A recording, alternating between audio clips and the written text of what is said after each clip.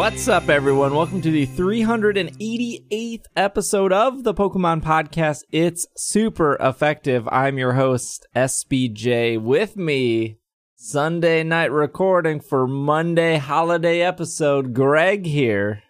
Hello. Yes, I am. I just saw you. You did. And then you left. You left me. I left with a cupcake, though. Yeah. Oh, did you eat it yet? Mm-mm. It's good. The one I had at the place was very good. Yeah, I was in Minnesota for the weekend. I saw Greg. I saw Will. I saw Will play some Sword and Shield. Oh, yeah. I forgot you stayed with him for a little bit. And now I realize why he hasn't beaten the game. Why? He is legitimately the slowest player ever. I could have figured that from him talking about it. Yeah. Bobby's also here. How's it going? I want a cupcake. All right. Now that I'm hearing this cupcake talk. Did they add them to Pokemon Go yet? Not yet. Will is definitely the person that... look, I talked to everyone in the game. Yeah. Very... What's the word? Like... Methodical? Yeah, very just making sure that he checks out every nook and cranny before he moves on. So it was like very interesting to watch that playstyle. I mean, everyone enjoys games differently, but I'm just like, okay, I see it all. Moving on to the next area. Let's go. Yeah, I mean, I understand that. I had a friend who, I think he had like 300 hours into Breath of the Wild. Wow. And most of it was, he hadn't even gotten 50% of the way through the actual main story. He was just... had so much fun cooking stuff that's where all his time went.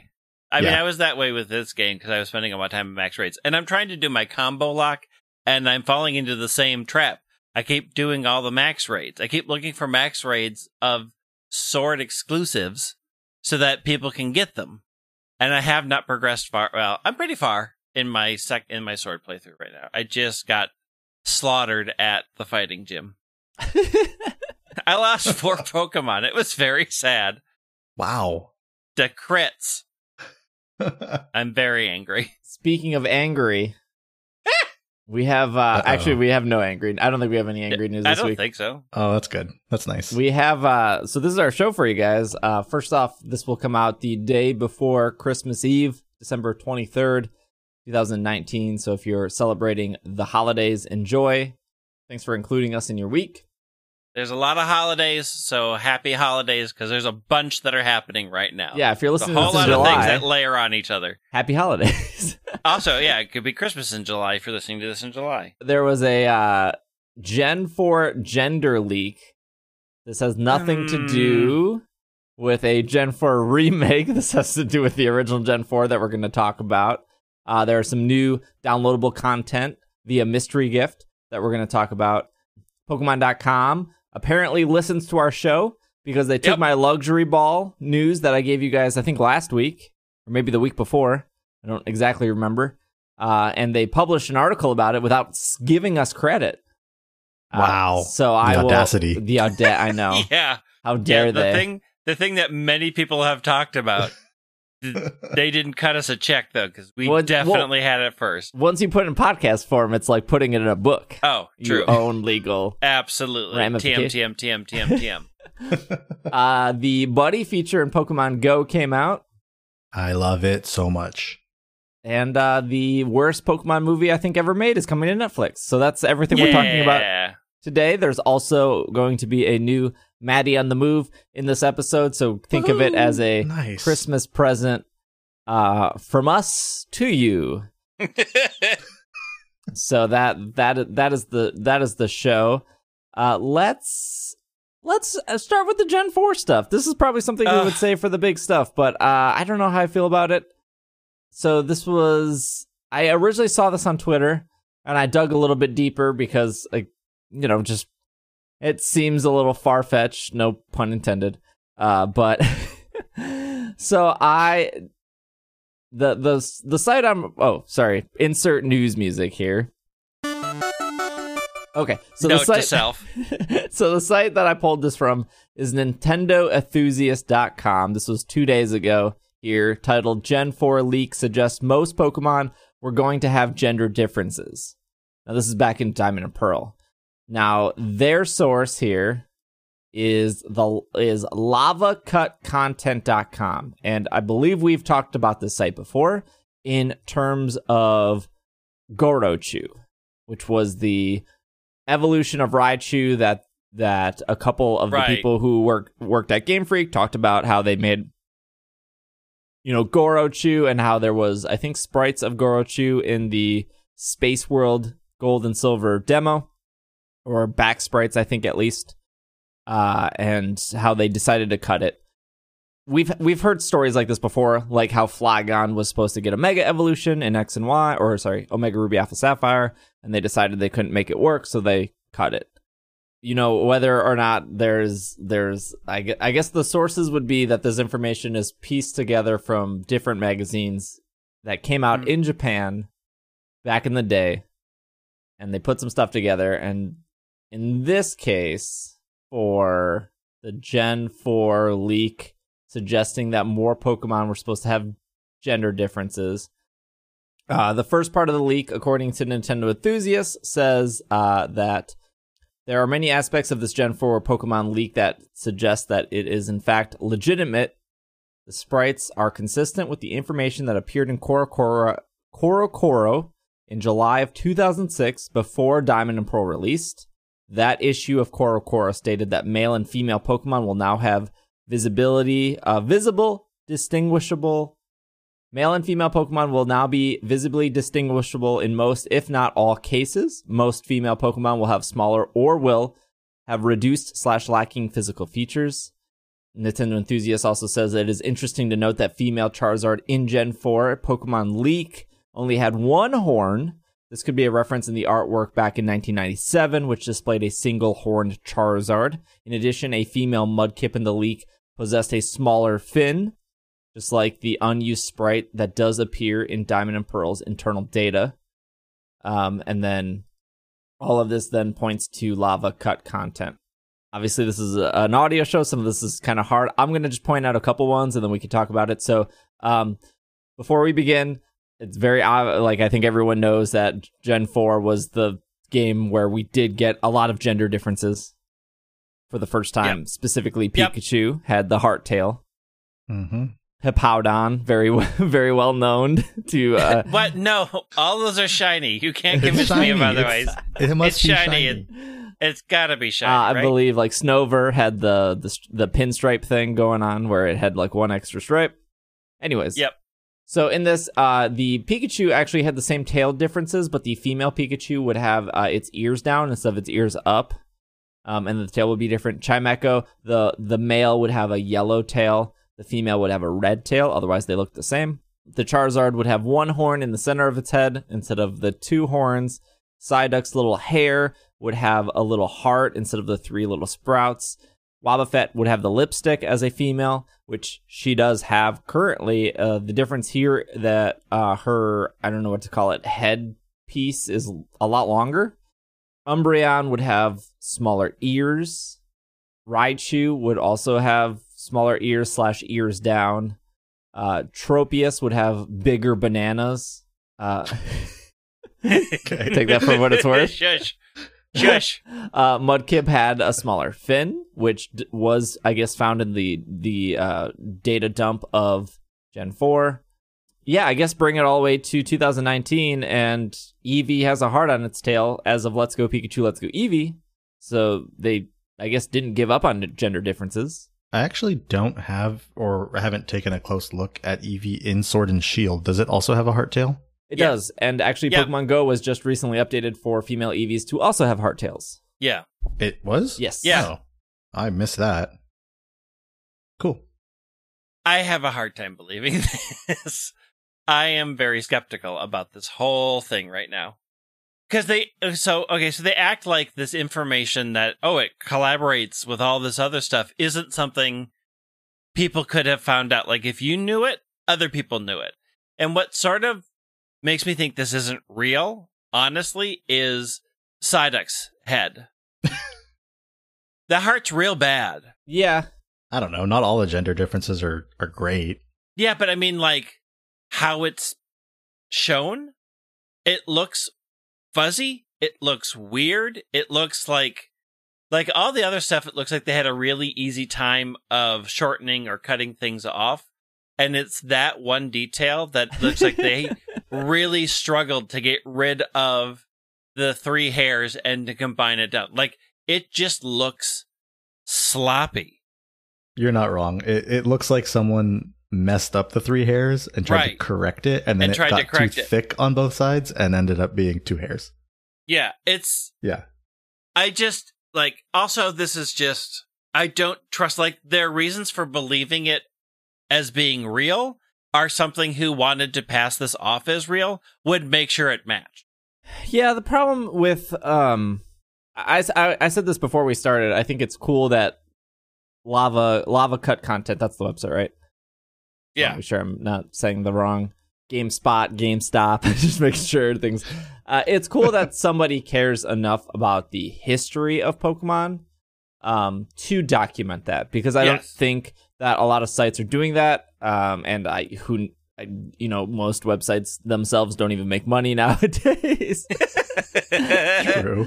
I got my ad blocker on, so they're not making money off me either. So I appreciate and love the dedication, because this is something I would love to do. There's just not enough time in the day for me to like, maybe if one day I win the jackpot or something, I'll be like, well, I'm still gonna stream on Twitch, I'm still gonna podcast, but man, I'm gonna buy dozens, if not dozens, of old Korokoro magazines. I'm gonna hire some professional translators, and I'm gonna do this because that would be really cool. I'm not fortunate enough to do that, but it would be definitely something very cool. It seems like the people here, I don't know if it's a team, I don't know if it's one dude, it seems great what they're doing. The problem is that, like, if they say we found this magazine from 2006 and we translated it, how good are the translators? Even literally 6 months ago, we had a translation issue with Game Informer, and obviously Game Freak, didn't apologize, but they quickly corrected it, and Game Informer quickly corrected it. I do kind of side with Greg. That is, it's kind of hard to believe, just because it's like, okay. And like, so on the webpage, like, is it legit? Like, the reasons for this person believing it's unfathomable. Like, oh, it would take so much work to make all of these sprites. Sure, but that's what that's not, like, time making these sprites since Gen 4 came out. It's years. So you guys didn't know that Pokemon Company just copies and pastes all their stuff. I mean, they do. You are absolutely correct. I totally fall into the camp that I believe that they were really pushing for every Pokemon to have a gender difference. And a lot of them do, whether they're subtle or not, like Torchic is literally a dot in the butt. But I could believe that that maybe they figured out it was too much work, or they weren't liking the direction, or it's very easy to believe. I mean, we know this, that they went on, Game Freak / the Pokemon Company went on record saying they were very scared to put even a hat on Pikachu, because they were afraid that kids were not going to know that it was Pikachu. And this is something that's been, proven time and time again with kids, that you put a hat on something, and I'm talking about young kids, like 3-4 years old, and all of a sudden they don't know what it is anymore. And I've seen that happen firsthand with Micah's nephew, who, like, here's a Pikachu with a Santa hat. He had no clue it was Pikachu anymore. Well, but super, super young kids. So I could see them being like, okay, let's make gender difference Pokemon, and then all of a sudden being like, oh, maybe we strayed too far, and this is going to be too complicated. Or maybe they tested it out with some people, did a little testing and realized, oh, this might actually be bad to do it too much. I think it's interesting, and I would love to see more of this. It's what is, like, the thing in science where you need multiple people to, like, test to prove something? Data? Well, no, like, there's like a yeah, no, I know. You need like a threshold, right? Yes. Right. Which is, like, the problem right now with Pokemon in general, with anything. Like, just look at something simple like the shiny odds. Well, the data miner said this. Well, Cerebi said this. Okay, well, now it changed. Okay, now Pokemon.com says this. All right, Cerebi changed. All right, Cerebi changed again, but Joe didn't really say why he changed. But that's on the website. Yeah, that's a whole other option. And it's like, it blows me away that, there are the people who work on PokeHex, to modify and hack the game. They're the only people that are doing this? Yeah. And there's millions of people out there, very smart people, probably enjoy Pokemon, probably know how to hack, but like we have to rely on one group of people. And it's you could maybe argue that for like news of like, okay, we're going to rely on Joe from Cerebi, or we're going to rely on Bulbapedia, which is significantly behind Joe. But now it's like, okay, well, if we want like deep history of how these games are made, it's like, well, we can rely on Lava Cut content, which, they seem to be doing a lot with old stuff, but we have nothing to compare that to, or like no one else is trying that. And I'm not sure how other games do that. Like I would assume, and before anyone says like, oh, well, Pokemon's just so big and so complicated, I am sure shows history. I am sure like the two things that always come to mind is like Harry Potter, where there are dozens, if not hundreds of Harry Potter fan sites that have gone out of their way to document every single thing in that series. And like World of Warcraft, I am sure there is not one dominant World of Warcraft. Maybe I'm wrong, Greg. Maybe there's one dominant World of Warcraft website that everyone gets data off of, but I can't imagine There is like two. I mean, there's not a lot. So I think people they get behind. Someone does enough work for long enough that people just kind of stop trying, right? Like Cerebi has done Joe's done what he's done for so long that people just start believing what he says. And when other bigger creators and people are showing that they believe him, then everyone else is going to kind of follow along to some extent. There's a couple things. One, when a person has a history of being 99% correct, has a history of working with the company, like when you have a trusted voice, they become like, they have a, like Joe, for as frustrating it is that they never, ever, ever cite their sources, which is the one thing that I wish would happen. Same. Because look, we can talk about ancient website design all we want. Let's talk about CSS. It's usable. But it makes sense that one person has authority, and there are things that I wish he would do. But there's a reason why Cerebi and Bulbapedia are the trusted sources, and people have stopped doing it because they have a history, and they have a history of correcting themselves, and they have a history of saying, I got this wrong. So people will just stop doing it. Right. I think we're in a situation where we are trusting a group of people who have a track record, but I don't know what their history is on going back and fixing things. I don't know. I sort of trust that people are looking into them, but like anything, I take stuff with a grain of salt. Like, okay, I still don't fully believe that the gold and silver leaks are true. Like that whole Sprite thing. I still haven't seen anything like definitively to say, yep, this is how we verified that. But ultimately, things like that, I guess, don't matter. It's a fun story, and maybe the story being fun is all we need. And that's I have a hard time believing these Gen 4 leaks, but it's also kind of a fun story, so sure, this is what was meant. But, like, I'm not going to ever pass that off without a caveat. Like, I read this on a website. I have no idea if it's true, but it's kind of fun to think about. Right. And I mean, on top of what you're saying, Greg, the other factor you have here is money. Yep. Right? There's no money in doing what Joe does. I mean, there is for him. Well, there is for him, because I'm for him, because and he's bragged about it, and rightfully so. I mean, it would be something I would brag about when he said like, "Hey, last month was the best month ever in the history of Cerebi when it comes to views." I'm sure every click is a tenth of a penny, and those pennies add up, and obviously he's made a career off of that website. Absolutely. And especially when you have someone that's so, I mean, you saw the views. I think what did he say? He said something in the range of 2 million or some million number of views on his website. So you're going up against that at this point if you're trying to and in any way, you're going to be in competition at that point. There's no way to not be in competition with that. So I think it's really hard for someone to say, you know, oh, I'm gonna try to go at this from a different angle and, you know, compete with Cerebi, unless they already have money or they have another like means of getting money. They're probably not going to put a whole lot of time into it. And I mean, we have to admit that there was a lot of time that Cerebi went without money, right? Money coming in now was not how that started.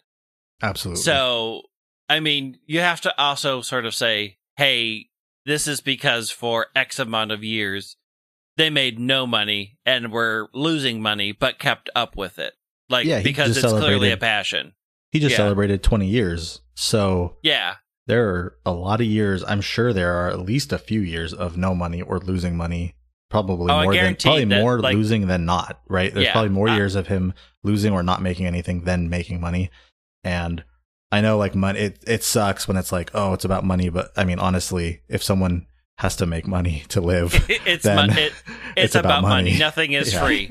Yeah. So, like, I mean, it may not be about getting a profit. Like, not everything's about profit, but you do need the basics to keep things running. So It's always going to be about money because nothing is free. Like, there's no server out there is like, well, we all love Pokemon so much, we're going to house this gigantic database for free. Like, that's just not a thing. Right. I mean, you saw that, like, there was a website called Furret Turret, and they were hosting... I love that website. They were hosting all the 3D animations from X and Y and Sun and Moon and stuff. So if you wanted, you know, Bulbasaur, so the Bulbasaur that you would fight in like Sun and Moon, that like model that was, you know, idle animation, they pulled that out separately as like a PNG. So a lot of people on Twitch would use those if they were hunting a specific Pokemon or they were going through a playthrough of a game, and they hosted for at least 2 to 3 years, because I would point people to it when they were like, hey, where did you get the shiny Furret on your overlay for your Twitch stream? And I would be like, oh, it was Furret Turret, you know, completely free. You know, I didn't make these. It's only if I'm using it, I feel like it's my right to be like, this is where I got it from. Yeah, absolutely. Yeah, I'm not going to tell you the free resource I used. But they just shut down recently, and it was just because they didn't want to pay the server cost anymore. Yeah, I mean, it's very understandable. It's not cheap. Nope. So going back to just simple data mining, or in this case, what Lava is doing, which is, you know, finding old magazines and then having people translate them. I would love to be in a position to have disposable income, because I do care about Pokemon so much, to be like, hey, where is a game designer that I can pay so you can look at this code and tell me or verify the shiny odds. Right. And there are probably well, it's also who you know, right? There are probably people that do care about shiny Pokemon in a franchise they love so much that, and maybe they believe Joe's website, maybe they don't. Although that was one of our arguments a couple weeks ago, that Joe changed the shiny odds and really didn't provide a source. So we were just, you know, tending to believe it. But there's not, everyone has a price, right? If you're like, hey, I know your weekend's important, I have a lot of money on the table, can you look over this code and, you know, see what you can find, and then we'll compare sources here? Because at this point, we're relying on like 4 people who work as a team on Pokéhex. Yeah. I'm not, like I said, not doubting Lava's research, but we literally have nothing to compare it to. Yeah, we have a lot of monopolies in the Pokemon community. And unless Game Freak's going to come out and verify these kind of things, we're kind of just left being like, yeah, that sounds cool. I don't know. And I guess you made a great point, Greg, is like, it was a great read. Yep. And it was fun. But at the end of it, it's like, I'm just going to shrug my shoulders. I guess that sounds all right. Yeah. Right, exactly. All right, let's just get this news out of the way. Pokemon, the movie, The Power of Us, coming Still haven't seen it. to Netflix. I will see it now that it's going to be on Netflix. You are so lucky that I haven't seen it. Yes, I wish I could go back to that life pre Power of Us. Let me tell you what you're missing, Bobby. Nothing. Okay. Ash and Pikachu's 21st big screen adventure, Pokemon the Movie: A Power of Us, will be able to stream on Netflix January 1st, 2020. Celebrate the new year by joining the iconic duo as they travel to Fula City during the annual Wind Festival, which celebrates the legendary Pokemon Lugia. While there, they meet a wide variety of characters, including a young athlete, a compulsive liar, a shy researcher, a bitter old woman, and a little girl with a big secret. When a series of threats endanger the festival and the city, they must all team together to save the day. And what part does the mythical Pokemon Zeraora play? I love Zeraora so much. Grab some snacks, settle on the couch, and enjoy Pokemon the Movie: The Power of Us. Starting on New Year's Day. Keep that love where it is. Don't ruin it. Keep that love firm in your heart, free from taint. The 20th film was so good, I have to imagine the 21st is only better.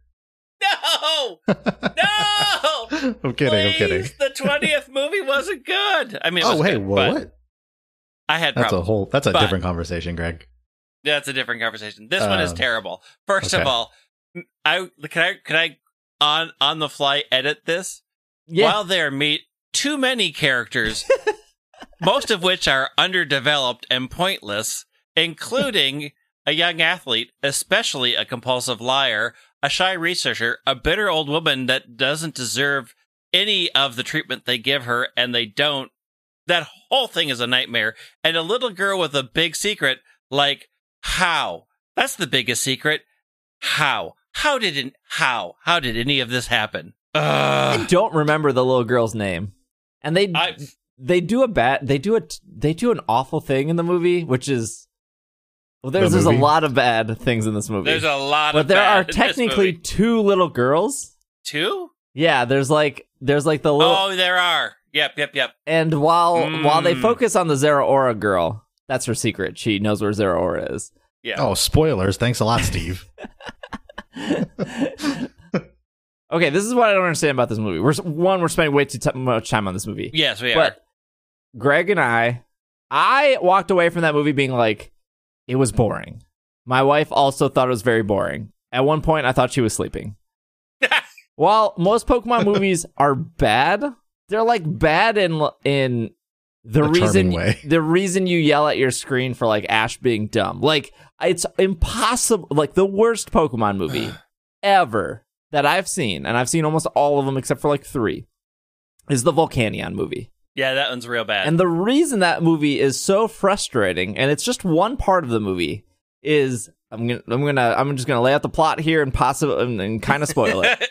Spoilers. So Volcanion has like a southern draw voice, and he can talk. Most mythical Pokemon can talk, right? So true, you have the trope of Volcanion not trusting humans. Spoiler, at the end, he trusts Ash and company, which then in terms, well, since I trust Ash after saving everything, I'm going to trust more humans. But this is the thing they do. And one line of dialogue can solve this. So these poachers use these magnetic rings to try to capture Magearna. And they miss, and one happens to capture Ash, and then magnetizes Ash to Volcanion's leg. And for 2 hours, Volcanion can't figure out why Ash won't leave him alone. He's magnetized to your leg! Just say that! Hey, you big dumb steamwork engine! You're a piece of metal that I'm magnetically attached to. And this entire movie, this dumb Pokemon can't figure out why Ash keeps following him. You have a giant magnet attached to your leg. And so it's so hard to it's so hard to fall asleep to that movie because you're so angry. You're so angry at it. Yeah, you two walked away bored. I walked away actively angry from The Power of Us. I was furious. And I saw it for free.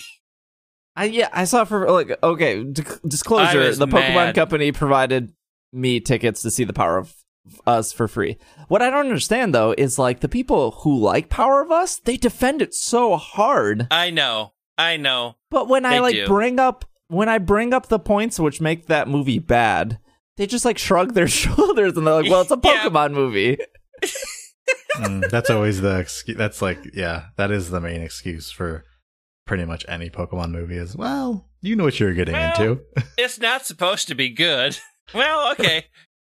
I mean, we start at the it's not supposed to be good as the baseline.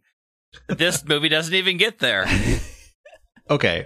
But so here's what I got to ask you guys. As someone who I typically will stay up later than my wife if she's going to sleep or something, and I'll usually watch movies. I'll usually watch like a horror film or something. I'm a huge horror film fan. This could be a horror film. Yeah, this would fit. Do you think that I should one night, instead of watching a horror film, I should take the time to watch this movie, or do you think I should just let it go and not watch it, even though I have Netflix already? Let it go. I'm sure some people in Slack, as soon as this podcast will come out, they're going to be so mad at me, but I've stated how much I hated this movie from the minute it came out. Okay, so going back to the worst Pokemon movie, Volcanion and the Magnificent Machine, or Marvelous. Volcanion and I don't know how magnets work. Apparently, that movie is awful. I would watch it again, just because, like, I know what I'm getting into. There's a couple parts that are like, you kind of want to see it through because you've already committed to this part. Like, at one point when Ash is, like, magnetized to Volcanion's leg, which is 90% of the film, he's able to change his clothes into, like a steampunk outfit. And you're like, how did we get here? That's true. Oh my gosh. That movie has, like, it's so wild, y'all. Okay, so, like, that movie has a roller coaster moment, right? Where, like, you're going up the incline and you're like, oh my gosh, we're getting here. I can't wait for this drop.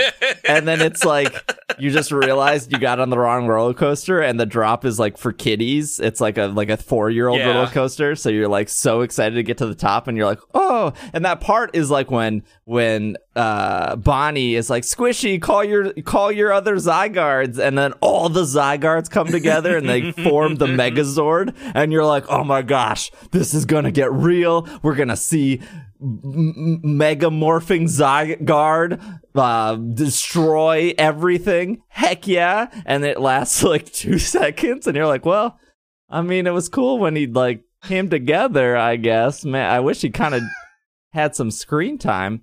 But if you love Volcanion, you get that the entire film. You get Southern Draw Volcanion for a solid 2 hours. So as Ash, if that's why you stuck to my leg? So y'all need to get off my leg. So if you were like, man, that movie's terrible, or you do the thing, well, it's a Pokemon movie. At least you see your favorite Pokemon for an hour and 10 minutes, however long that film is. Oh, it's long. But the okay, so is it longer? Does it feel long? So with The Power of Us, when you're like, well, Zeraora is my favorite Pokemon. Boy, are you in for a ride? You are in for some disappointment. I do know. I have heard. I did listen to the episodes when you guys reviewed the movie, so I understand that.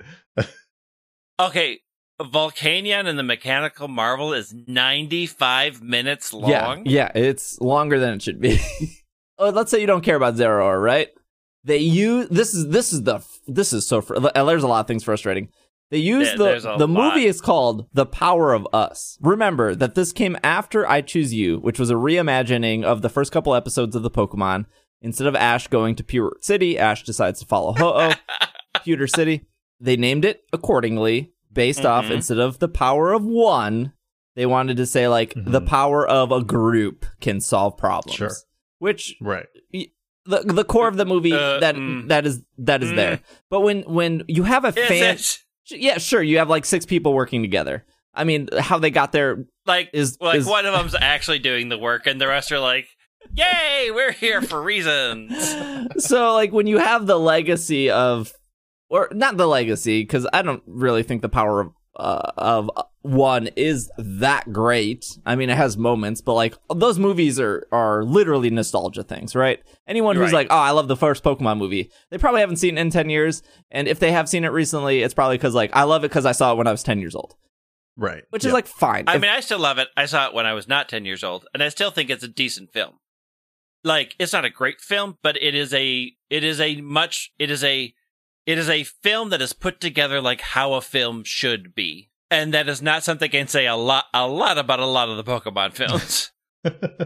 In this case, they take the title, they're going to reuse it, and then they're going to take the star, or not the star, but the thing you go to see is Lugia. The reason you see the Mewtwo movie is Mewtwo and Mew. The reason you see the Power of Us is the Articuno, Zapdos, Moltres, Lugia. This is not anything new. Every Pokemon movie, here is the Pokemon that is featured. Yep. Right. And in this press release on Pokemon.com, let me reread this sentence. Celebrate the new year by joining the iconic duo as they travel to Fula City during the annual Wind Festival, which celebrates the legendary Pokemon Lugia. Greg, I love Lugia. That's why I love the power of one. That was my, like, Ash wrote on Lugia. It was cool. He made the song and everything. Yeah. Wow. And the world turned to ash. We don't forget that was important. Lugia is in this movie for, like, a hot second. It's not even a full 30 seconds. No, it is a hot second. Well, it said they were celebrating him, not that they were going to see him. Yeah, well, and okay, so then you think, okay, so then it's a Zeraora movie. Yeah, let's celebrate Zeraora. And we'll get a lot of Zeraora. Wrong again, friends. The Genesect movie's pretty bad. There's a point where, like one of the bad guys loses a rocket launcher. It falls into like this like spider web, and then the camera pans to the rocket launcher. You think to yourself, "Oh, that's foreshadowing. They're going to use that rocket launcher." Spoiler: that's Chekhov's rocket launcher. Is what that is. They never use that rocket launcher. I'm not sure why they break Chekhov's rule. I'm not sure why they pan to it, but hey, guess what? If you like Genesect, the Genesect movie has a lot of Genesect. a lot. They even have like 5 Genesect, and one of them's even shiny. Why are we still talking about this bad movie? Don't see this movie. You know what else is on Netflix? She-Ra. She-Ra is a great series. You know what else is on Netflix? The Dragon Prince. All seasons. Fantastic. Great watching. Watch those. Do that. Make better choices with your life than I've made. Learn from my terrible mistakes. Wow. Okay. So I guess I'm going to watch it January 1st. Yeah. Got it. You are going to watch it. So many people are like, I'm going to see how bad this is. It's bad. And when you all, January 2, when you're all tweeting at me how you liked it, I am ready to fight this fight. I have been fighting it since it came out, and I can go on forever. I am a Star Wars fan. You do not know the depths I can go to. All right. We're going to take a break. When we come back, we're going to go through the rest of our news, including the new article on Pokemon.com about getting into competitive battling. So we will be right back. And then, like, when you go into a max raid... And then, like, when you go into a max raid... The thing's like... So loud. You're so... It is. But I love it. Yeah, exactly. It was loud enough that it, like, kind of startled me.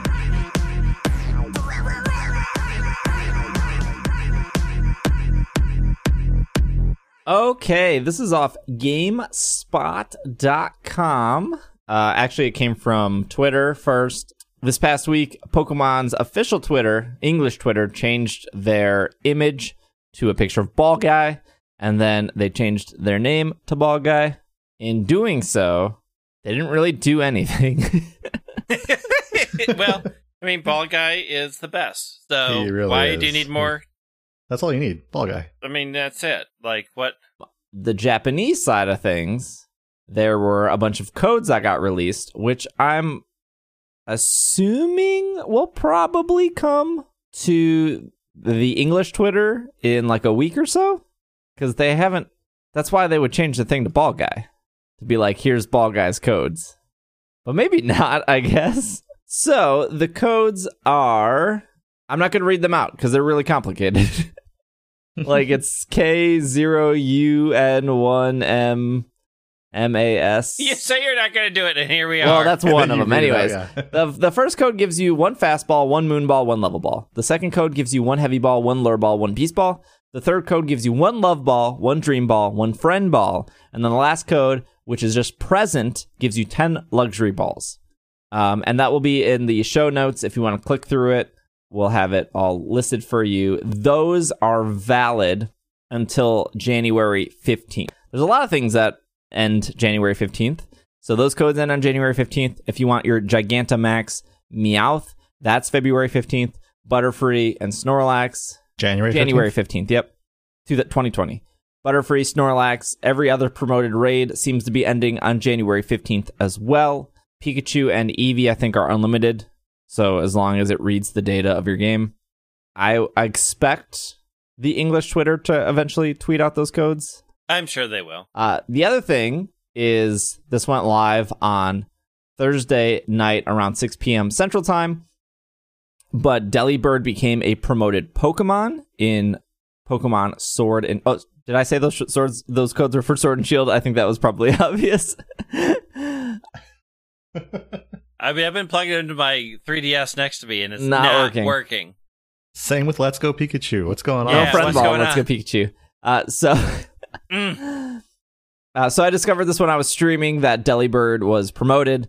It's really easy to, kind of easy at this point now that we did the whole promoted conversation last week with Will, that, a 3-star Delibird should be 100% catch rate for the host. Host happens to fail it. All of a sudden you're seeing more Delibirds. That was officially released, that it was officially said later on that Delibird is promoted from now until December 26th. I think I saw a Bobby tweet that you got like amazing rewards, but when I was doing it, I got real garbage rewards. So yeah. I've gotten great rewards. I got another Destiny Knot. I got a couple of stones. I was just commenting on, I did a 5-star, and I've done multiple 5-star Delibirds since then and gotten the same rewards. But I got 6 extra large experience point candies and 6 large ones. Yeah, from each of those 5-star raids.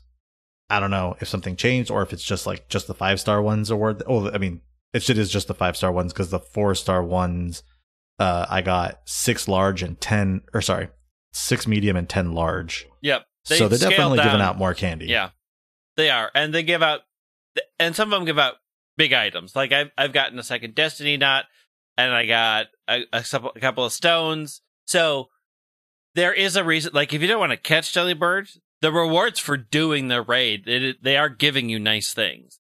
I think, again, it's random, so I fought a bunch and I haven't gotten, like, the candies are up, but I've gotten some pretty good items about 50% of the time. But Steve, weren't you saying you didn't? You only got a couple candies? Yeah, I was getting 1 rare candy and no extra large, extra small, medium at all. But Weird. I think they must have so they turned this on without setting an update. Sword and Shield has yet to have an update. So this is a server side thing that they're controlling. And also I have heard stories where people were trying to catch Gigantamax Snorlax, and then it changed into Delibird when they caught it. It's just like Pokemon. It's just like how Pokemon Go works. With that same community day thing. So while I didn't see it happen, I totally believe it. But I also believe that they probably adjusted the rewards. Probably. Once they announced it. Yeah, once they announced it. So I guess I'll figure it out this week, because there's when this podcast goes up, there's 2 or 3 more days of Delibird. So that's because the thing they put out was and you'll like Delibird has a present for you. So, like, they made it sound like Delibird, once I announced it, Delibird has nice things to give you. So Right. they may have changed it once they put the official release out. Because I don't remember when I got the better items. Like, I wasn't paying that much attention. So it may have been after they officially announced it. It was definitely later in the night for me. I usually don't start playing till super late, so it was much later than when you were playing, Steve. Yeah, I mean that would make sense. I think that's great though. I love. I mean, whether the items are good or bad, I think it's cool that they put a small little like Christmas event. Yeah, it is. It's cool to see it, especially because it's the first time they're doing anything like this, and to see how quickly things are able to change without, like you said, without any updates is really cool to see. Yep. Also, I was surprised. I had forgotten that the cartridges don't store my data anymore. No. I tried to do the thing where I put my Shield copy into my other Switch because I was going to do trading for my Sword playthrough. And when I turned it out, I'm like, oh, why am I playing my husband's character? This is my copy of... Oh. I see. This is another nail in the coffin of me not buying both items. Probably in about 10 years, I'll finally stop buying both copies. But you have to see the differences between Gordy and Melanie, obviously. I mean, I will, maybe. Obviously. I don't know. Other thing... Wait, sorry, Greg, do you have both? You don't have both Sword and Shield? Or you I do? have both Sword and Shield, yeah. Okay, got it. Other thing to note, which I just think is pretty interesting, most people probably know this, but if you go to enter the like friend ball code or the beast ball code, and your account is not tied to Nintendo Online, you don't get it. The mystery gift is tied to Nintendo Online. In order to do that, I don't believe the Pikachu or the Eevee are, because that's just checking to see if you have save data of Let's Go Pikachu, Let's Go Eevee on the device. But if you wanted Gigantamax Meowth, or you want these extra Pokeballs, you do need Nintendo Online, which I'm sure for people who don't have that, which, I don't know, you spent $300 on a Switch and $60 on a game. I guess I totally understand money's tight, but what's another $25 at that point? You might as well go all in. I mean, I feel like people who played 3DS and only played, or not only, but mostly played 3DS or the DS and game, all that stuff. It's like, oh, I gotta pay for online now. But if you are like someone who played, like me, who played Xbox Live for a bunch of years, you're like, oh, it's only $25. That's great. So it's really the perspective, I guess. And look, I'm not here defending Nintendo Online. I don't think it's made any of Nintendo's online services better. But I'm just letting you know, if it's not working for you and you don't have Nintendo Online, it is behind that $25 a year paywall. So, and you do get some classic Nintendo games with Nintendo Online, which is fun. You do. I think it's fun. I mean, not everybody might think so, but I think it's cool that you do get those classic Nintendo games, and for $25 a year. Okay, so before we get to our Train Raid Hatch Breed victories in Pokemon Sword and Shield off Pokemon.com, I'm going to throw it over to Maddie for our second episode of Maddie on the Move. So take it away, Maddie.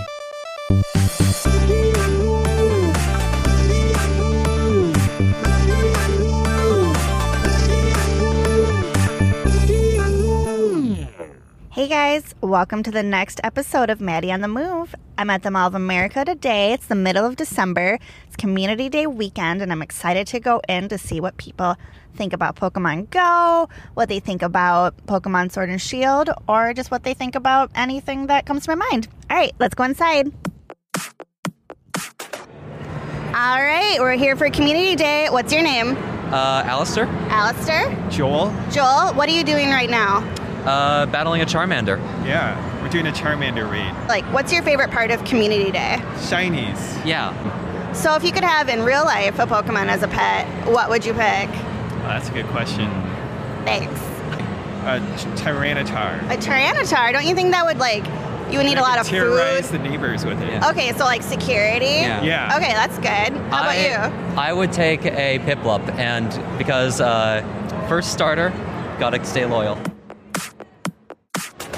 You guys, this is so easy to find people. They're all just like playing the game, but when I want to talk to them, they're just like, yeah, I want to talk about Pokemon. Except for one group. Well, it's terrifying to me, but that's to be expected when a stranger comes up to you with a microphone. I'm walking around Camp Snoopy, or I guess Nickelodeon Universe now, sorry, and I saw someone doing an interesting dance. Can you explain what's going on? I was doing my shiny trap inch dance. He was very good IVs as well, so we were doing a little jig to kind of celebrate the catch. It was a celebration, not like a good luck to catch it. Oh yeah, no, the catches are fine. You know, we got plenty of gold razzes stocked up. Can you tell me a little bit about why you like Community Day so much? It brings people out here. I've never seen so many people, you know, together with one game before. Everybody's friendly. You can get advice from people. It's really just like a celebration of Pokemon in general. All right, I recorded that last part and saying everyone wants to talk to me. I've had a string now of 3 people that were like, nah. All right, my name is Maddie. What's your name? Lily. So, what's your favorite Pokemon?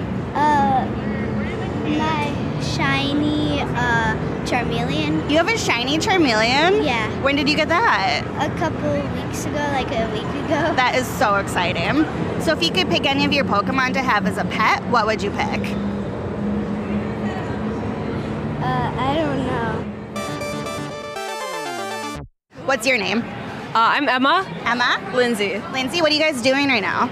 We are at the mall playing Pokemon Go and doing literally nothing else. That sounds like a dream. Okay, so I have a couple of really quick questions. One, if you could have a Pokemon as a pet, who would you pick? Okay, I have to think about this for a second. I would definitely pick Dratini. Oh, that's so cute. My favorite Pokemon are all the ones that are like small, just like metal floating guys. That would so be... I'd probably say Magnemite, just because I think it's really cute. I wonder what you would feed Magnemite. You just wouldn't feed them. I don't think they need to eat. I don't know. That's like a... That's or like Meltan, the like new one. That's good. That's good. Feed them just like nuts and bolts. Yeah, it'd be fine. I just want to be friends with everyone I talk to. This is hard. My name's Rachel. Aubrey. All right. 2 other questions. One, if you could have a Pokemon as a pet, what would it be? Lapras. Where would you keep it? Mostly in the Pokeball. I'd probably go to like the lakes. Like, okay. I mean, and it's ice type, so it can go out in the middle of winter too. Perfect for Minnesota. Yeah. How about you, Aubrey? Sylveon. Okay, and lastly, if you had to vote a Pokemon to be president, who would you vote for? That's interesting. Yeah, it's kind of a thinker. Someone said Mewtwo, and that terrified me. Oh, that would be too scary. Yeah. But Mewtwo is reformed, so like... True. Like, you might be okay. Oh man, I think if I were to pick any of them, you know what? I would go with the new legendary, the new either the sword or the shield. I feel like because they're like the heroes. Doggies. Yeah, they look pretty cool. You agree? I would go with Sylveon. Sylveon? A President Sylveon? I would vote. All right, my very first community day and my second segment of Maddie on the Move, I'm going to consider it a success. We'll see you next time on Maddie on the Move. Until then, see you in cyberspace. All right, thanks, Maddie. We are back. I didn't hear anything. Yeah, what? My audio cut out. Don't ruin the 10 illusion of how podcasting works. Don't do this to me. Yeah, you did that on your own last time, Steve, right? I did, yes. People in chat were like, how did the other hosts not say anything about it? I'm like, I didn't know it happened until I listened to the episode. I mean, I was there when it was recorded.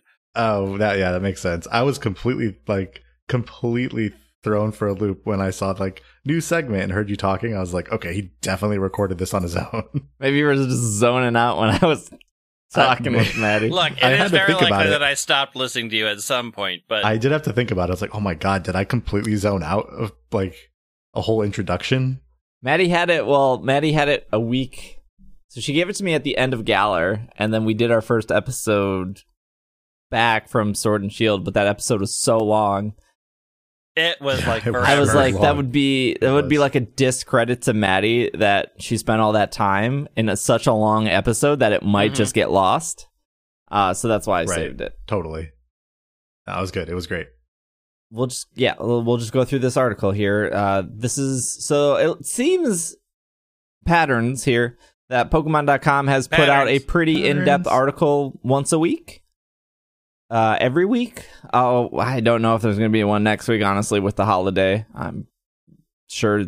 Probably. I would think I not. would think not. But, it says here, with little effort, anyone can train their Pokemon to stand out in the toughest battles, and in Pokemon Sword and Pokemon Shield, getting Pokemon in tip-top condition is easier than ever.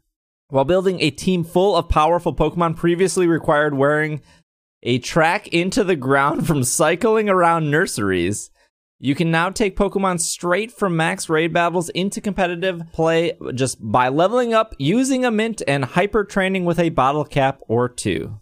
It's true? Yeah, it's true. Those things are true. You do have, but you do have to be level 100. So FYI. You do have to be level 100 for bottle caps. That's true. Hyper training. Right. For those of you who are probably like my husband, who had seen hyper training in its previous playing soccer ball version, and then hasn't played a game until this one, very frustrated why they were telling him you can't hyper train. Oh, you want to play? Did you want to play that soccer game? Yeah, well, he's like, why can't I do this? And I'm like, oh, that's not what it's called anymore. It's like, well, it's the same name. I'm like, yeah, but it's not. You just send them on jobs. That's what you want. Hyper training's for stats.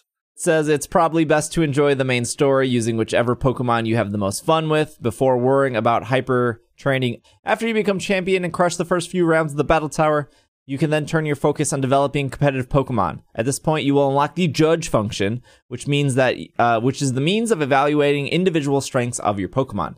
Individual strengths represent the affinity each individual Pokemon has for each stat. A Pokemon with higher individual strengths for attack will have an attack increase faster and have a higher maximum attack stat of a Pokemon of the same species with a lower individual strength for attack. Not surprisingly, to optimize a Pokemon's battle, you should shoot for best individual stat in each Pokemon is using. In addition to each stat increase your Pokemon derives from individual strengths, there are a few factors that go into preparing competitive Pokemon. Aim for the following: best individual strength in each stat. You can hyper train the best Pokemon that didn't start with perfect potential up to par. A nature that suits your role in battle. Your Pokemon's nature increases the growth of one stat. That stat is red on your summary screen at the expense of another stat, which is in blue. You can give a Pokemon a mint to change the stats affected by nature. Can I just take a moment to say how much, to this day, it still bothers me that the good stat is red and the bad stat is blue? I totally agree with you. It confuses me every time. I see red as stop. Bad, or negative. Because everything else in life is red as stop. And so when I see that, I'm like, oh, I've got... Nope. In this game, yeah. I can't. It bothers me to Nintendo's this day. also like... Yep. As somebody who has played a lot of non-Nintendo stuff, it bothers me that like the A and the B button are flipped. Right. Oh, yeah. I mess it up all the time. Yeah. Maybe one day. The ability you want your Pokemon to have. Pokemon typically have one of two potential abilities when they are discovered in the wild, and a Pokemon you catch in a max raid may instead have their hidden ability, which is rarer.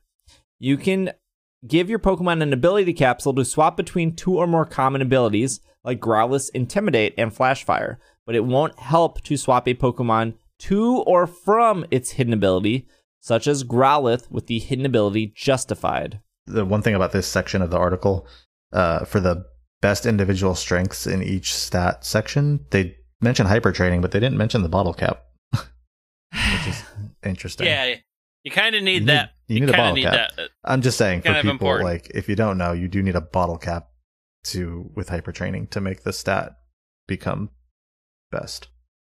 So here are the items you'll need if you want to train up your team. Ability capsules, which can be purchased at the Battle Tower with BP. They don't say what the cost is. It's 50 though, I believe. Or did they reduce it this game? I think it's 50. I think it's 50. Yeah, 50 sounds right. Bottle cap.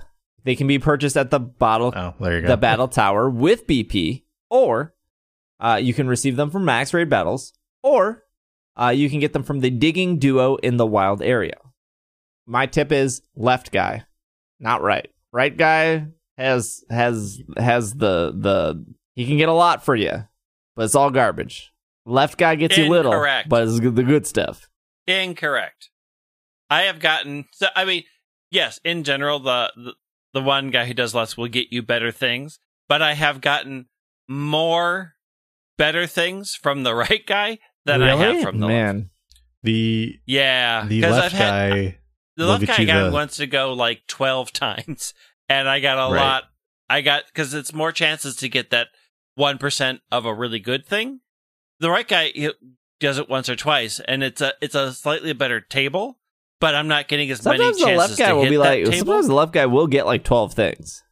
Wait, the left guy is skill, right? The left guy is the skill guy. Yeah, he's the only one that'll get you the fossils that aren't found in your version of the game. Too right. So if you're looking for the fossils, left guy. You'll need experience candy, extra large, rare candy, or similar, which are required from winning a max raid battle. You should, technically, only use experience XL up to like 95, I think? 97? And then you should top it off with rare candy. Because the jump between like 97 and 100 is so much candy that's where the rare candy buffers. Because like one XL candy will get you from like level 1 to level 30. And then you'll need like 30 XL candies to go from like 1 to 70, I think. Anyways, save your rare candy to top it off, is what I'm saying. That's the trick there. Lucky Egg, which you can get from the chef in Hulberry after making deliveries. So if you haven't done that yet, go back to Hulberry. That is the town with Nessa. Go back to the fancy restaurant. He will have you do, I think, 3 deliveries. Do those. He'll give you Lucky Egg. Yeah. And then finally mints, which you can purchase from the battle tower. They are 50. So if you don't want to do the max raid, for whatever reason, they also don't mention. Well, I guess they mentioned EVs in a different article, maybe. Anyways, if you want no breeding at all, max raids, mints, ability capsules, bottle caps, good to go. You want to go the other route? Hatching eggs. Here we go. Hatching eggs was once questionably the best way to develop top-tier Pokemon, but that familiar method is always not the most efficient option these days. Now, the fastest way to get a Pokemon with perfect individual strengths is to catch a Pokemon that already has strong individual strengths in most of its stats, and then do hyper training at the battle tower by using bottle caps. Hyper training is only possible for Pokemon that are level 100, and the trade-off is this speedy approach is that it'll burn through some of your rare items more quickly. It's also a great choice for a Pokemon that have no gender or are always the same gender, which can be a little bit frustrating to find egg groups for. If you don't already have a Pokemon of the specific of the species you desire with high individual strengths, the easiest way to get one is from a max raid battle. This is necessary if you want to have Pokemon with hidden ability. Perhaps the best way to use the Pokemon Nursery easily is to get a Pokemon of your desired nature, save 50 battle points, saving you 50 battle points that you would spend on a mint.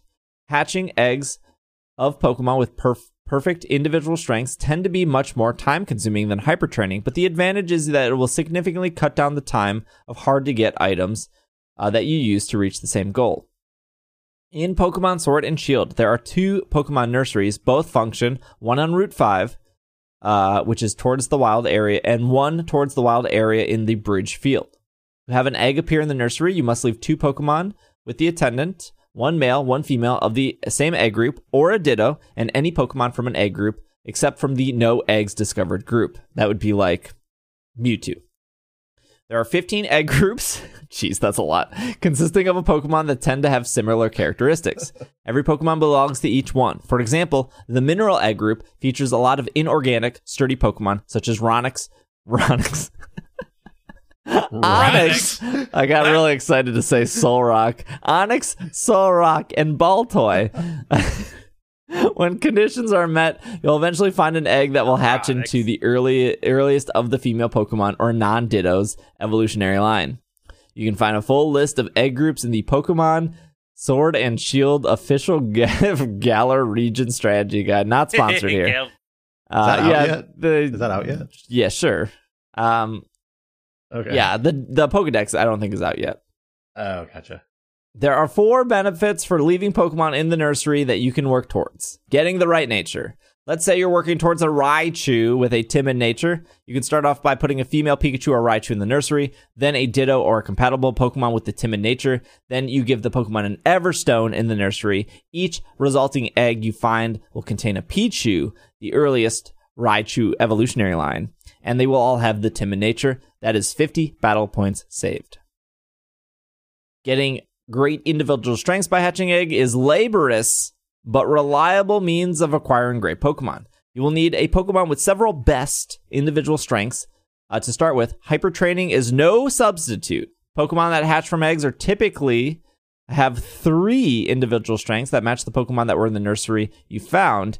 If you either have either nursery Pokemon hold the Destiny Knot, 5 of their individual strengths will be passed down, leaving 1 fully to chance. If you can put 2 Pokemon in the nursery that between them have maximum individual strengths in each stat, you should eventually end up with a Pokemon that inherits the best individual strengths for both Pokemon. You can increase the odds by continuing to replace the Pokemon in the nursery with new ones that have better and better stats. That Eevee and Pikachu with perfect stats is like the best thing that's ever happened to me. Right. I've bred so much faster in this game because of those 2. Oh, because like, aren't they both male? And yep, like Pikachu's in the field egg group, which is a lot of Pokemon. Yep. And then Eevee is in Field Fairy, I think. So they hit a lot that's in the game, and so it's really easy to pass down. Yeah, that's super nice. So that's the Pikachu or the Eevee you get from your saved game data that you pick up in the train station, right? Yep. I'm gonna look real quick. Okay. See which Eevee's in. So Pikachu is in the field and Pikachu's in the field and fairy. And Eevee is in just the field group. Okay. But because they're in the same field group, like they do hit different things. It's weird. But I use Pikachu for everything right now.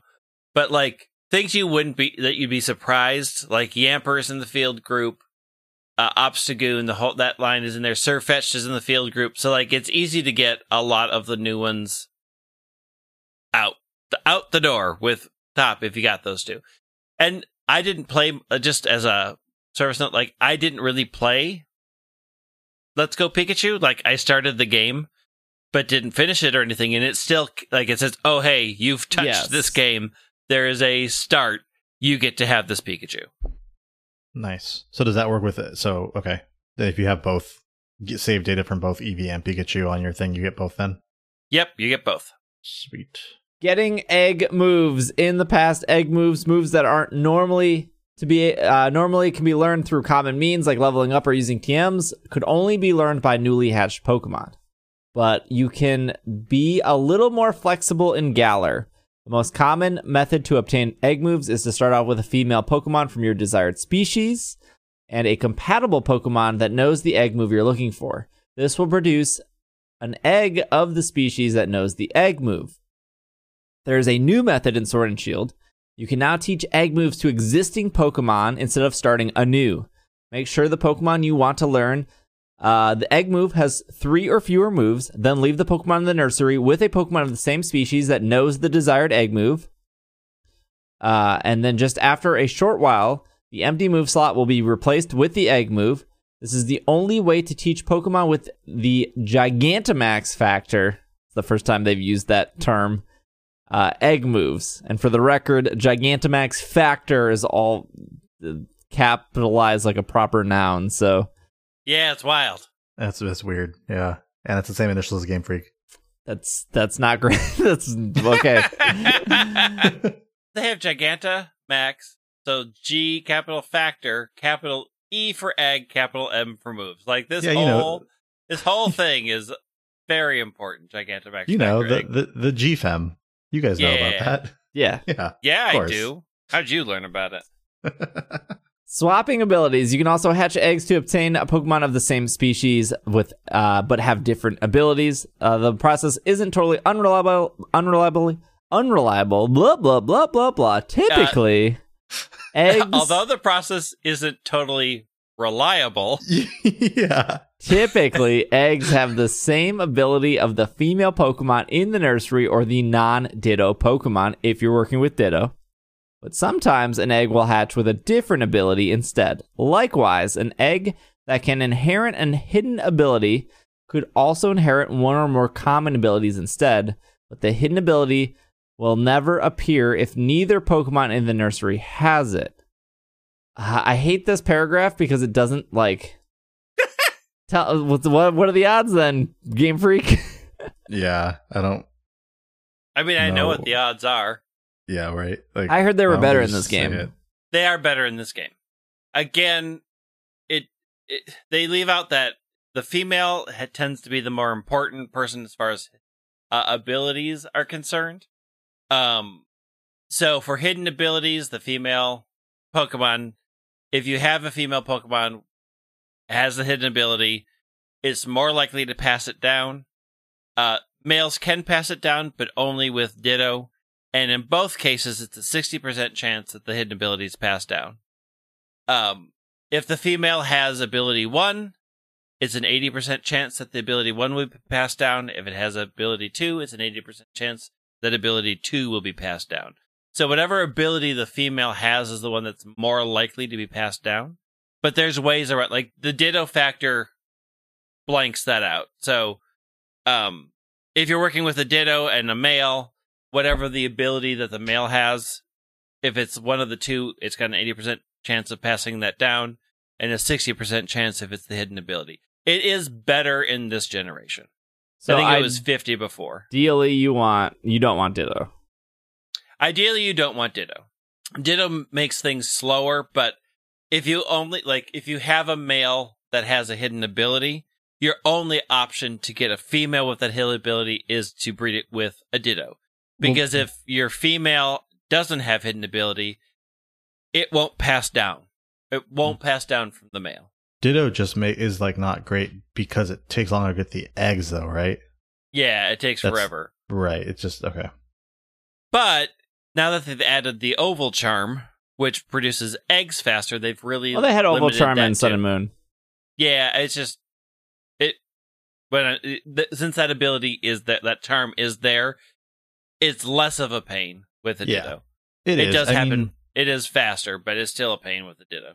It is a pain. It is, like you said, though. It is faster. I've shiny bred 3 Pokemon, and with Ditto, and it's good. But again, like, yes, if you can do it with the species instead, then you're gonna get the eggs much quicker. But that Oval Charm definitely helps. Hey, they're finally, speaking of EVs, they're finally talking about them here. Hey! Once you have a Pokemon that you want to train ready for the final steps, the final step is to raise its base points. Base points are underlying values that help determine 6 major stats: HP, attack, defense, special defense, and speed.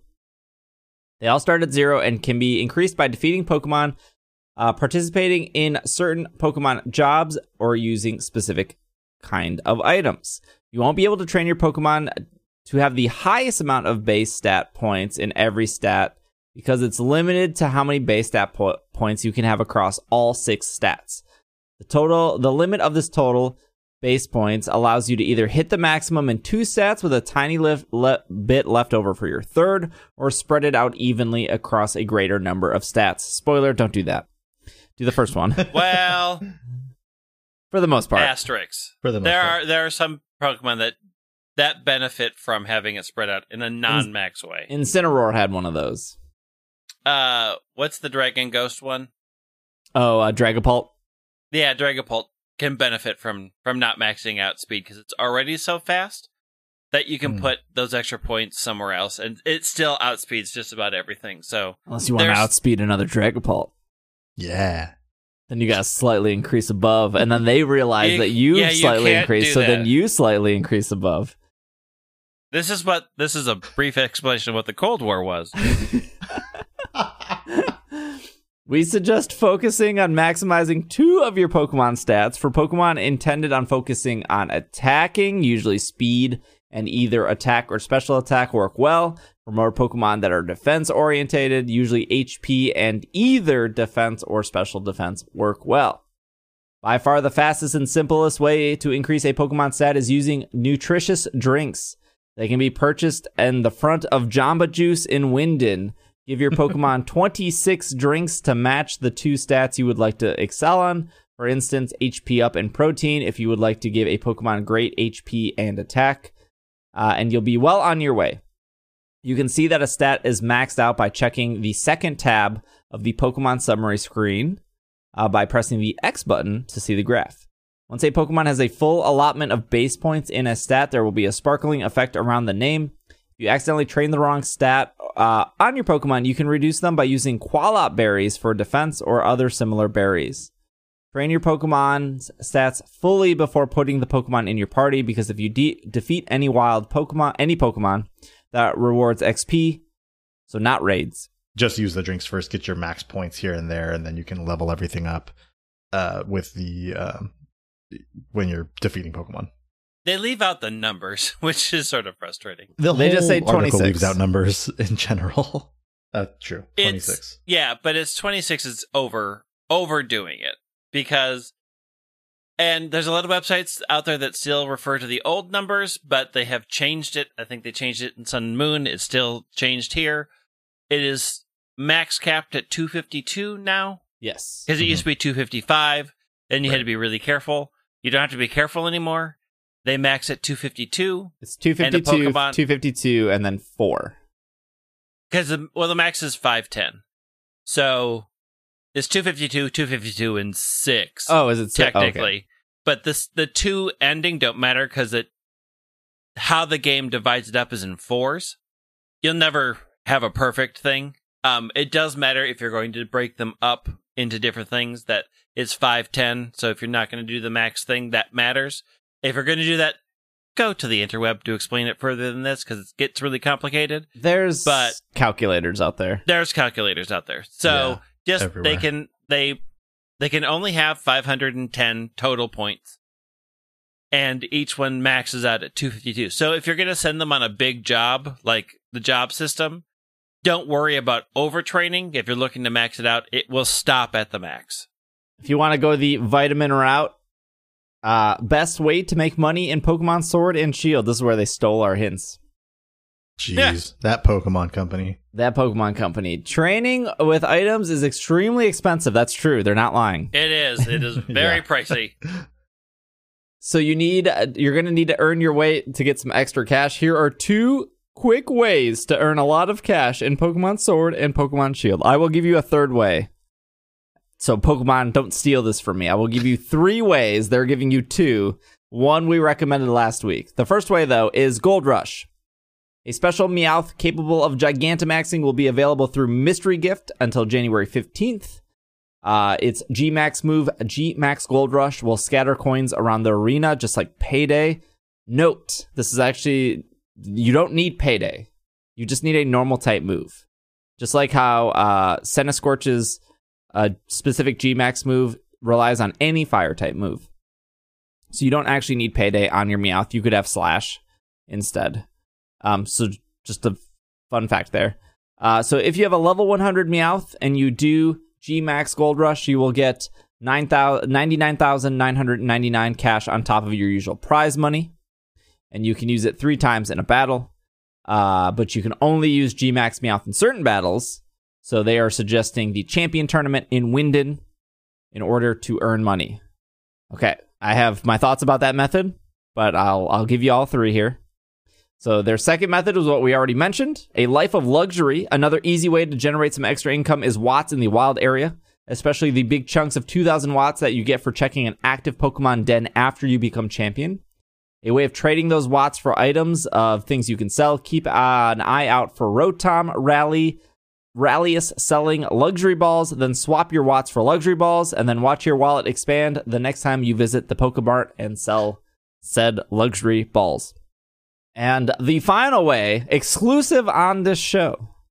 Oh boy, here we go. Here it is. The Steve Sarumi way that Pokemon.com hasn't stolen from me yet. The third way you can do It will require real life money. Step 1. Use my Amazon affiliate link. Would you stop? Wow. And buy a turbo controller for the Switch and plug it in. Step 2 is go to the Digging Duo left guy, and take all your watts and then turbocharge your A button and then go to bed. And then when you wake up, you will have spent, or what I did, spend 300,000 watts on fossils and rare bones and bottle caps and whatever else he gives you. And I can now break down the math here. So easy math. Talked about this last week. Life of Luxury Ball. I believe 999 luxury balls will get you $1.4 million. And that takes Polka dollars. And that takes a mere matter of seconds as long as you have said watts to buy. You need 100,000 watts to buy 999 luxury balls, which gets you $1.4 million, which I can usually, just by starting my day off with dens, checking all the dens, and then by ending my day checking all the dens, because at that point I've probably done enough max raids to reset them, I can usually get to 100,000 watts in about 3 days of playing. Just at the start, checking, at the end of my day, checking. So 3 days of that. The Meowth method, I don't think is good at all. So Why? A couple reasons. Why not? Because any ghost Pokemon trainer throws a huge wrench in that. And if you're playing Shield, you're almost always going to be against Alistair, and you can't G-Max Payday against any Alistair. Well, I'm playing Sword. If you're going through 3 battles with G-Max Meowth, you're walking away with $300,000, which is significantly less than 1.4. And that's at least 3 battles through there, because you have to sit through Dynamax animations, is like 14 to 15 minutes of your time. I mean, it is what it is. Sure. And if you have Alistair, you're only walking away with 200,000. Unless, I guess, you bring a Pokemon with Soak, I guess. So strap in your Basculin and soak one of his ghost Pokemon, maybe. I guess that's the way around it. But I feel like, okay, so if I have 15 minutes to run through Champion Cup, or if I have 15 minutes to do, like, 3 raids, the rewards from the raids are significantly better than the rewards from the Champion Cup, which is like, here's Ball Guy, 3 repeat balls, and then he just starts thrusting at you. And he's like, try again next time, buddy. Does the dance we Ball crave. Guy. Okay, so the Digging Duo method, I spent 300,000 watts, which I think actually took about 4 hours for my controller to auto press through all the watts. And that netted me $3.4 million. Wow. By selling all the rare bones. I didn't sell any fossils, but I have like 50 of each of the 4 fossils. And I walked away with 42 bottle caps. So $3.4 million, 300,000 watts. 42 bottle caps, which is great. No golden bottle caps. My luck was really bad, I guess, because I realistically probably should have got one based on percentages. But that is less than if I took the 300,000 watts and took it to the luxury ball guy, because that would have done $4.2 million through the luxury ball method with the same amount of watts, but minus the bottle caps, and obviously it's way quicker to buy fossils. Well, you also spent the real fossils. money. Well, I mean, look, How much does the controller cost? $17. Oh, that's not bad. Hey, when I'm deciding to shiny hunt fossils, let me tell you that Pro Controller's coming back in. Or not, it's not a Pro Controller. It is not as comfortable as a Pro Controller. But there are your 3 methods. I think your overall time investment is better for the luxury ball method. But I guess, I mean, if you're really going for the Champion Cup rewards, that loot table is real broken. I gotta say, Yeah. I don't think that the Pokemon Company is going to take that third method away from you next week. You don't think they're going to suggest people buying a buying a controller? Well, I mean, you can sit there, you can sit there and press A yourself. Who has that kind of time? You're right. You're absolutely right. All right. I suppose. All right, I'll tell you this. Okay. If you are doing the method of hitting the A button, still don't watch the Power of Us while you're doing it. Best advice on this show you could get. Bobby, this is December 17th off Pokemon.com. Bond with your Pokemon friend and your Pokemon Go Buddy Adventure feature. I have my thoughts on this, but do you want to explain what's happening here as our resident Pokemon Go expert? Yeah. So they introduced something called Buddy Adventure. Basically, they upgraded and that's it. All right, we'll see you guys. There you go. See you next week, guys. Nothing important happened. So basically, they updated the Buddy feature in Pokemon Go. Before, basically, all your buddy did was collect a candy every either 1 kilometer, 3 kilometers, 5 kilometers, or 20 kilometers, based on its egg group, essentially. But now with this new Buddy Adventure, you can basically it's similar to what was it in Sun and Moon, where you could like play with your buddy or play with your Pokemon, brush it and clean it and all that stuff. Pokemon Refresh. So you can essentially take your buddy out, you can feed it berries, you can take pictures of it in AR Plus mode, you can if you battle with it. So all of these things increase your buddy's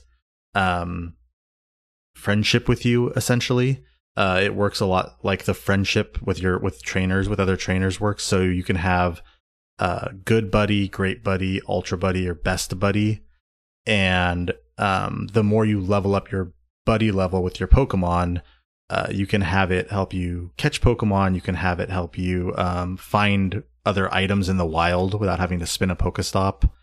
And you can increase your Pokemon's CP if you get to that best buddy level. So it really updated the buddy feature in general. I guess the thing people were most excited about is if you get to the good buddy level, which is just feeding your buddy 3 berries or a Poffin, which costs like $1 in the shop. The buddy will actually follow you around on screen. And so when you're looking in the overworld, you actually will see your buddy around you, which can be really confusing if you forget and then think you have a wild Pokemon there that is not actually there. I love it. I know Steve, you have your thoughts, but I love it. I love it for the AR Plus. It added more animations to AR Plus. If you tap your buddy once, it does its normal regular animation. If you tap your buddy twice, it does its attack animation as if you were catching it in the wild. And if you rub your buddy's forehead, or rub your finger on the forehead of your buddy, then it gives you like a celebration type animation. So as far as for AR, I think it's a huge improvement. And as a feature in general, I like it. Oh, I saw they actually added the new trainer box too to the US store. The one time only I'm seeing right now. And there's also holiday boxes right now, which have, I think, some of the best boxes that they've ever had. The Ultra box gives you like 20 raid passes, and the Adventure box right now gives you 10 super incubators and 10 regular incubators, which I believe is the most for either that they have given. Oh no, they've given more raid passes, but the Adventure box, that's definitely the most incubators they've given. Can't wait to sell those raid passes. Greg, did you try the event? You didn't try the Adventure Buddy, right? I haven't. I'm on vacation. Okay. So vacation from Pokemon Go. I'm not leaving my house, so I forget to turn on Pokemon Go because there aren't any stops in my house, and I haven't left my house except when I had to. I played it today with you a little bit. Yeah. But I haven't done it yet. I mean, I'm still sort of working on getting candies for things that I need to level up, so I'm sort of torn about stopping that to switch to this. Well, you can keep doing that. I probably will switch to this once I'm like back to walking around stops again. So, I don't know, week and a half. Yeah, I think I'm not super negative on it. There's just like maybe one or two things I don't like. So I don't think Bobby mentioned this, but maybe I zoned out for a hot second. But they added ribbons to Pokemon Go finally. I did not mention that. You're right. Yeah. So when you get to Best Buddy, which is the 4 hearts, you get a Best Buddy ribbon, which I believe is already in the game data from a ribbon that can come from Pokemon Home into Sword and Shield. For anyone who doesn't know what ribbons are, ribbons were things that you could collect when the Gen 3 games came out. So like the first ribbon I think the game actually introduces you to is the footprint ribbon, which is, I think at the time was just walking a certain amount of steps with your Pokemon, and then it gives you a little footprint ribbon that goes on it. What do ribbons do? The same thing as shiny Pokemon, which is absolutely nothing. They're just another thing to collect. You might have heard of people who are trying to do like Ribbon Quest, which is I think at the time of this recording, I could be slightly off. I'm sorry, I don't have the resources in front of me. There's like 60 to 70 ribbons total. And there are actually ribbons in non-main series games, such as Colosseum and Gale of Darkness. So there are 2 ribbons specifically. They're the same ribbon, so it doesn't actually matter what game. So what people will do is they'll usually start in Gale of Darkness or Colosseum, because one of the ribbons is purifying a Pokemon. So they would find a Shadow Pokemon. Ideally, they would purify it. It would get that purified ribbon on it. And then the other ribbon, which is a completely waste of... I mean, you can do it, but it's like get 50 wins in Mount Bad Battle Tower. And once you go through those 50 wins, you'll get the second ribbon. Then people transfer it over to either Ruby, Sapphire, or Emerald. And there are a plethora of ribbons. Specifically, there are a lot of ribbons regarding the contests in those games, which are very RNG based. Yep. And then the Battle Frontier stuff in an Emerald, which is, hey, a whole nother level of Frontier. And then you move those Pokemon into Diamond and Pearl, where there are a bunch more ribbons. Again, more contest stuff. Or what were they called in that game? Was that dances? I don't remember. Musicals, there you go. Musicals. Don't say that so snottily. And then what are better, Greg? Musicals or contests? Musicals. Okay. And then you can move that into your Heart Gold Soul Silver, which only has 1 ribbon, unfortunately, which is the Defeat Red ribbon. I don't remember what the ribbon has, like some name and reference or whatever. There's also a weird thing in Heart Gold Soul Silver where you can get like a golden leaf thing attached to your Pokemon. Yes. But you want to explain that, Greg, real quick? I forget. It's really convoluted. It's really convoluted. And it, again, doesn't do anything. No. It's like... All right, I have to look it up again. All right, Greg will look that up. And then when you moved those Pokemon into Gen 5, they were like, what are ribbons? We don't know. Which is really interesting that they kind of threw away ribbons for an entire generation. Oh, that's right. So the shiny leaf was a rare item sometimes found by your Pokemon walking behind you. But it was like 6 parts, right? That you had to put together? I thought. I could be wrong. So, yeah. So you can find... So there were different routes that have... It's so complicated. It's like different routes, depending on your nature, had part of the leaf. And then if you found all of the leaves, you could make the crown, because it's the leaf crown that's made up from the parts. Oh, yeah. So, you have to go to specific routes based off of your nature, and This sounds like a lot of work. It's not worth it. Just don't. Okay. So after you are very disappointed by moving your Pokemon into Gen 5 and nothing happens, you have to move them into those games anyways because of Pokemon Transporter. And Transporter will move your Pokemon from Gen 5 to Pokemon Bank. And then once in Bank, you can either move them into a Gen 6 game or a Gen 7 game, where they will be locked forever, depending on what game you picked. Once you put them to 7, they can't go back to 6, I guess. And once you put them in Transporter, they can't go back to 5. So you want to send them into X and Y, which has, I think, just like 6 or 7 ribbons.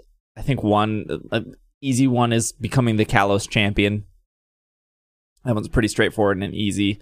And then you can move them into Omega Ruby Alpha Sapphire, and you get a whole new blanket of contest ribbons to earn all over again, although I believe it's easier in those games.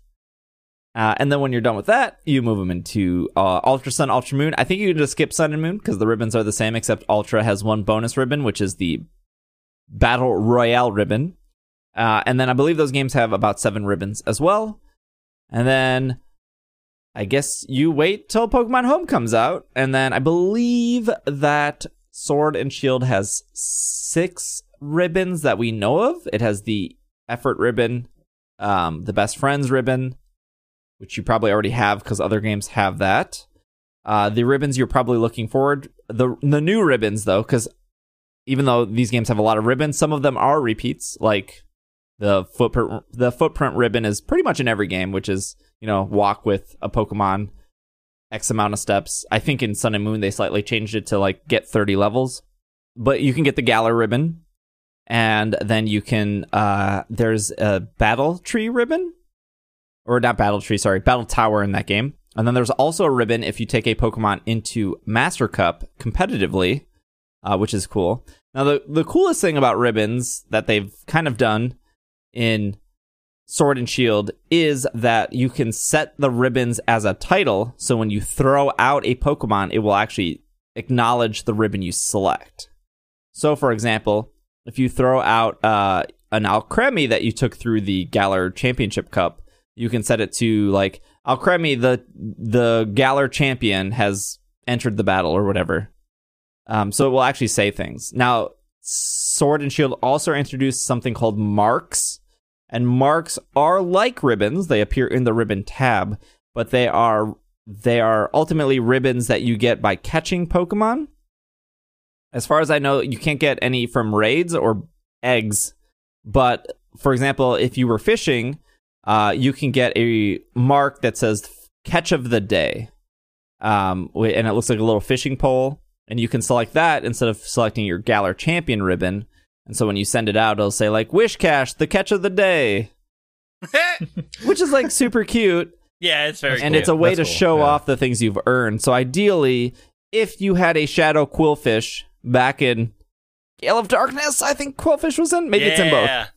And you purified it, and you took it to the battle tower, and then you did all the work, and then when Pokemon Home comes out, you finally bring your Quillfish in. I'm assuming you'll be able to select one of those older ribbons, so when you send it out, you could show it off. That is to say, if anyone you're showing it off to notices that 1 second of text that appears before they enter. So now Pokemon Go has added a ribbon, so I guess if somebody was doing a ribbon quest, I don't think there's a way to move a Pokemon to Pokemon Go and then back into Home, into Galar, so they would be missing this ribbon. But this is a great way to start collecting ribbons if you like Pokemon Go and you're excited for when Pokemon Home comes out, that you can transfer those Pokemon into Home/Sword and Shield. I got real sidetracked with ribbon. Let me tell you what I don't like about the buddy feature. Yeah, like, wow. So I love the ribbon stuff because I really, really like ribbons a lot. The thing I don't like is, so my Pokemon that I've been walking with is a Cofagrigus, a shiny Cofagrigus that I evolved into Yamask, or I evolved from my Yamask. Oh, yeah. The problem, like Greg, I don't want to leave my house, but because Cofagrigus is so big, there's literally nowhere in my house where I have enough floor area for one Cofagrigus to spawn, and if I can get him to spawn, I can't back up enough to like pet him or throw berries at him, and I can do the quick berry thing, but that still doesn't give me the option to like take a picture or pet, because I would have to leave my house and go outside where it's very cold. And I get like, I totally understand that like Pokemon Go is get out and go. But when the game is so demanding of you giving them berries like every 6 hours, which has triggered that Clash Royale thing of me, it literally triggers that like, oh, I'm opening this chest. Okay, come back in 3 hours so you can actually open it and so you can start a new chest. This whole give it berries so it can follow you for up to 6 hours is that trigger to me, and I hate that feeling. It's why I stopped playing a lot of those games, because I don't want to be told that like, hey, time's up, come back. Like if you don't come back, then you can't set the next one. I absolutely hate, like, a lot of mobile games do that. That's not new. I get some people super like that, but this feature is a feature that Pokemon Go didn't have until now. And it is the same feature as like timed loot boxes. And it's very not great. Yeah, I see what you're saying with that. I will say, for your AR situation you have there, being in your house and not being able to take a picture of it or anything like that, there is a way to make the Pokemon on screen seem smaller than it actually is. And this is not obviously how Niantic set it up, but if you put your phone into AR Plus mode and have the Pokemon sitting in front of you and it's too big, or you back up and it's just not, it's not small enough to take a picture of, what you can do is, while you're holding your phone facing the Pokemon, back up as far as you can so that you can see as much of it as possible. And then, at least for the iPhone, I'm sure it works the same way for Android, go into your like app switcher. So as if you're going to like open your phone as if you're going to switch apps. Okay.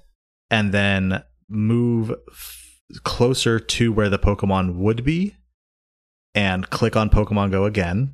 And what happens is it makes you the same distance you were from the Pokemon. Oh. But now you're actually closer to it. So when you back up the next time, it looks like you're further away from it.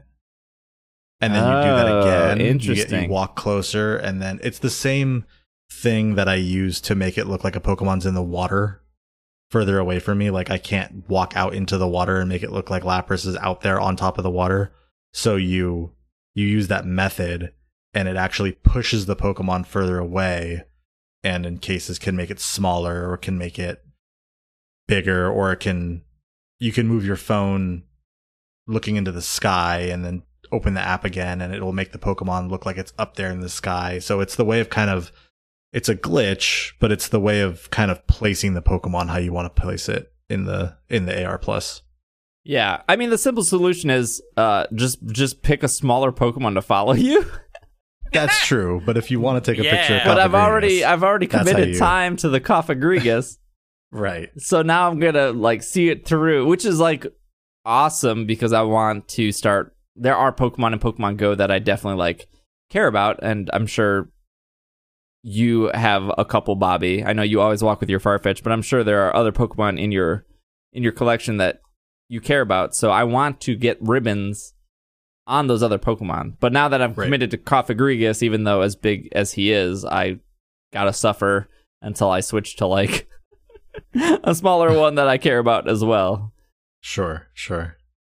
But yeah, that's my main my two main complaints are I hate the timer aspect, and the AR stuff is a little much. Yeah, the AR stuff is definitely, I mean, look, I don't live in a cold place. So I really can't speak to like the fact that it's like 10 degrees outside or below zero. I have no idea what below zero feels like. I've never been there. So I totally feel for like not being able to go outside and play the game in the winter. So when warmer weather comes around, I hope that you're able to go outside, use the feature, and see how much better it is. Just I like most version 1 of Niantic's features. It needs a little help. You can definitely tell it's version 1. And more to that, they're also introduced something on Friday. Was it Friday? Yeah, Friday, called the Shared AR Experience, where you can actually, and it's worldwide now. I think you have to be level 2 or above to use it. But if you're with up to 2 other people, you can sync your phones together using like a QR code. What? And so you can all, like, you can have up to 3 Pokemon on your screen and take pictures of your Pokemon as well as your other friend's buddy Pokemon. That's cool. So it's really cool in theory. I will say my wife has an iPhone SE and I have an iPhone 11 Pro. Mine worked fine. It's, new phone, it works fine. Her phone, it wasn't working. So that was a bit unfortunate. Also, it's very specific in where you point the phone to get it, because you all have to like point the phone to the same focal point to get it to like start working. So again, it's definitely like a version 1. When it does work, it's awesome because you're getting multiple Pokemon in a picture without having to edit anything or do anything like that, which is really fun. But I'm sure as time goes on and there are updates and everything, it'll work much better. But that is out now. So if you're level 2 or above, if you click on your buddy Pokemon and get into that buddy play screen, next to the play button, there's like a little camera with 3 silhouettes of people around it. And if you click on that and you have your friends with you, you can scan each other's QR codes and you can all have your buddies in AR+. Awesome. Last thing real quick is we'll just go through what you get for being best buddies besides the ribbon. So a good buddy is you can join your buddy on the map. You will also see how your buddy feels on the profile screen. Great buddy. Your buddy may help you out in Pokemon encounters by making it easier to catch wild Pokemon. It can also bring you items that will help you journey in Pokemon Go. Ultra Buddy, which I'm assuming no one at this point has probably gotten to. No, I don't think so. Your buddy will help you explore the world around you by letting you know of interesting places nearby. It will also bring you souvenirs, which you can keep track of the buddy profile screen.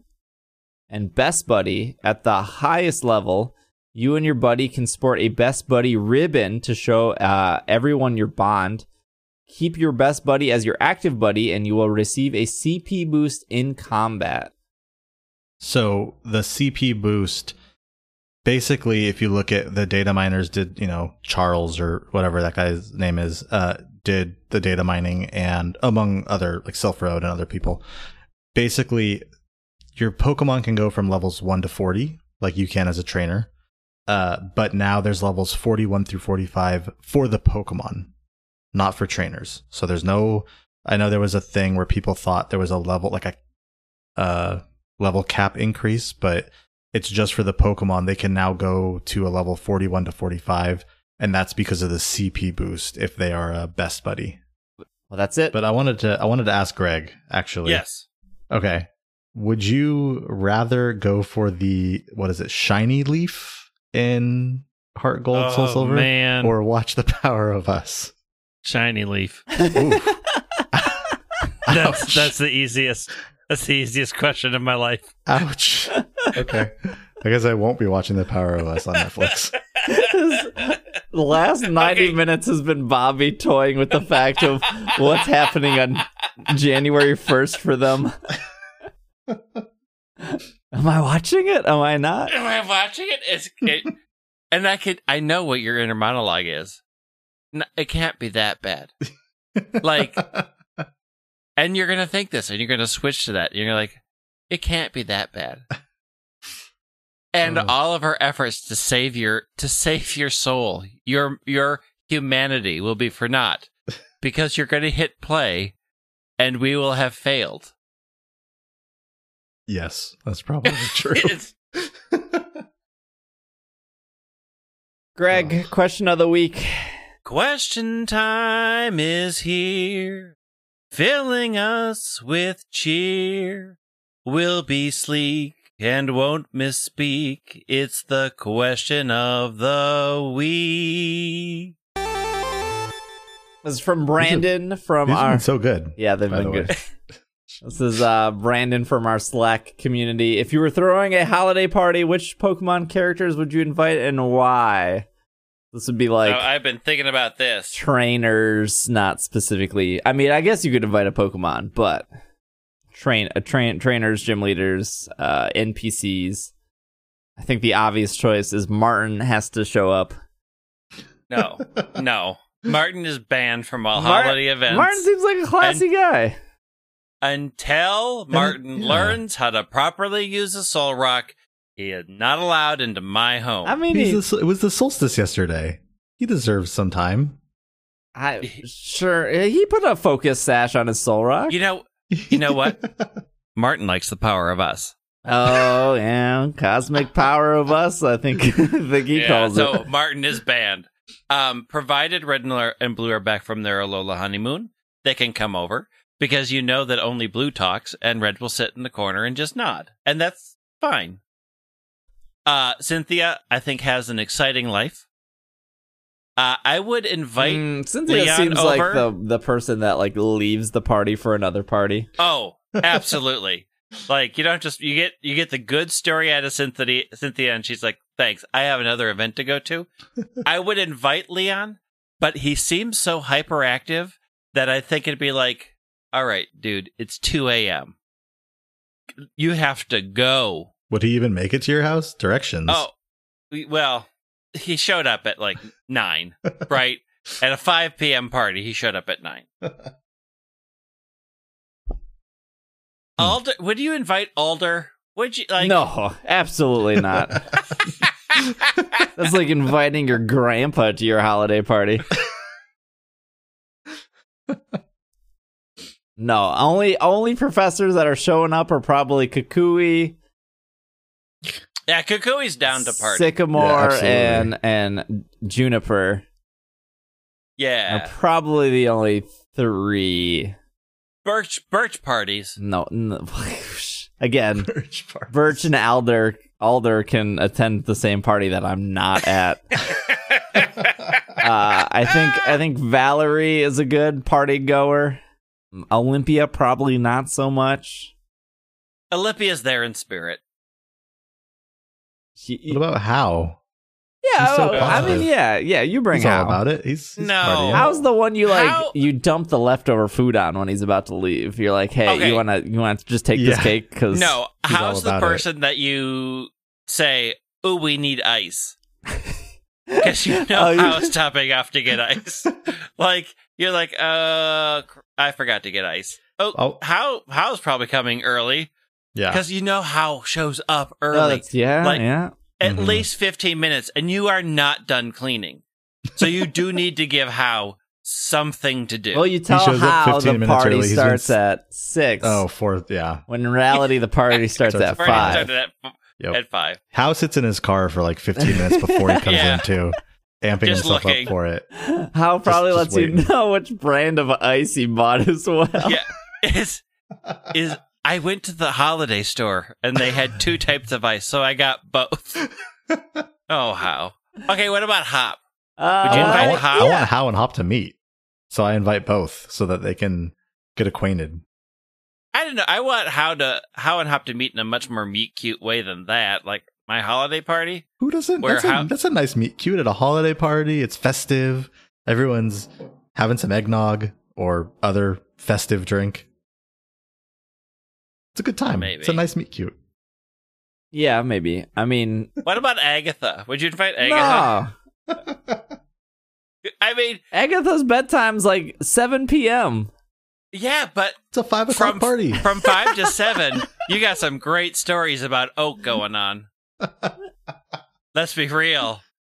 Agatha has the dirt and is not afraid. Yeah. Phoebe? What about Phoebe? Phoebe? Yeah, I mean, I guess you could bring Phoebe. I mean, if you're gonna bring Phoebe, you might as well bring like Plumeria as well. What about There you go. Cybold?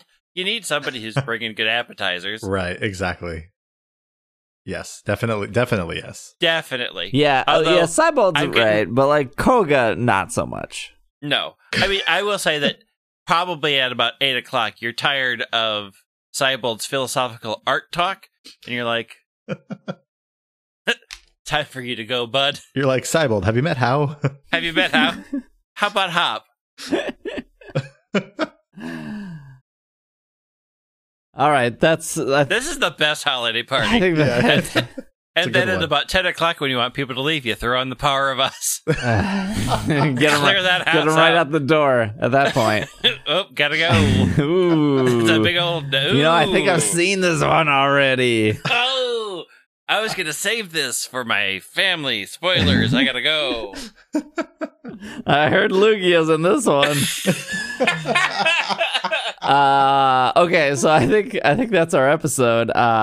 Ending with a holiday party. Hopefully, again, if you are celebrating the holidays, whatever holiday you're whatever celebrating, holiday there's it a is. lot. There's a lot Pick of them. the one that's your favorite. Definitely. If I said this last week, I will say it again. If you are not doing anything on Christmas, if you don't have any friends or family to hang out with, or you do have friends and family to hang out with, but you're over it. Maybe your friends and family decided to put on the Power of Us, and you're like, I need something else to watch. I will be live on Twitch on both Christmas Eve and Christmas Day. I guess we'll be doing some Delibird raids since they're promoted. And I am in Ultra Ball Cup right now for double battles, so I will probably try to get to Master Ball Cup before the season ends on December 31st. I don't know. We'll probably do some other stuff. It's Pokemon, so I get easily sidetracked. Maybe I'll find a new ribbon to go after. So that's the plans for this week. I'll be streaming all week. Podcast, obviously you're listening to it. You made it to the end, so thank you. There will, of course, be another episode next Monday. So just, again, because it's holiday season, you're still going to get your normal episodes going forward here. Will should be back next week, or maybe actually not. He has family in town for the next 2 weeks, and I believe his recording room is also his guest bedroom, so that's why Will wasn't here. Yeah, I mean, also because he had a show tonight. That's true, yes, he did have a... Christmas Carol at the Guthrie. Ooh, very nice. good show. Very nice. It's a very good show. If you're in Minnesota and you haven't seen the Christmas Carol at the Guthrie, you should see it once. So we'll see. We'll see. I have seen him make progress with my own eyes in Sword and Shield. Very true. Very slow progress. But it's progress. It is progress. I'm pretty sure I have almost looped him on my second playthrough. Oh no. I mean, it is what it is. Mm-hmm. Yep. I don't think telling Will to rush would make him enjoy the game more. I think you just play it slower. Yeah, I think he needs to play it even slower to get the real full taste of whatever Galar is offering. Whatever that is. We will be back next week. Bobby on Instagram is Pokemon PCAM and Snaps with a dot. Snaps. Yeah. The dot in there. And then somewhere. Pick where the dot is. PKM and Snaps on Twitter without the dot. Or if you can't figure it out, just flip the dot. You'll get there eventually. Yeah. Greg's at White Wing. I'm at Dragging a Lake. And you can follow the podcast on Twitter at Pokemon Podcast. We are nearing 400 episodes. Technically, we have way more than 400, but mini-series and side stuff is not technically numbered. But numbered-wise, when I do decide to stick a number on it, we are approaching 400 episodes. So that'll be early next year. We'll probably should start to gear up for that. But yeah, have a happy holiday. Have a good week. We will see you guys next week. This has been another episode of the Pokemon Podcast, and we are super effective. Super swinging holiday party.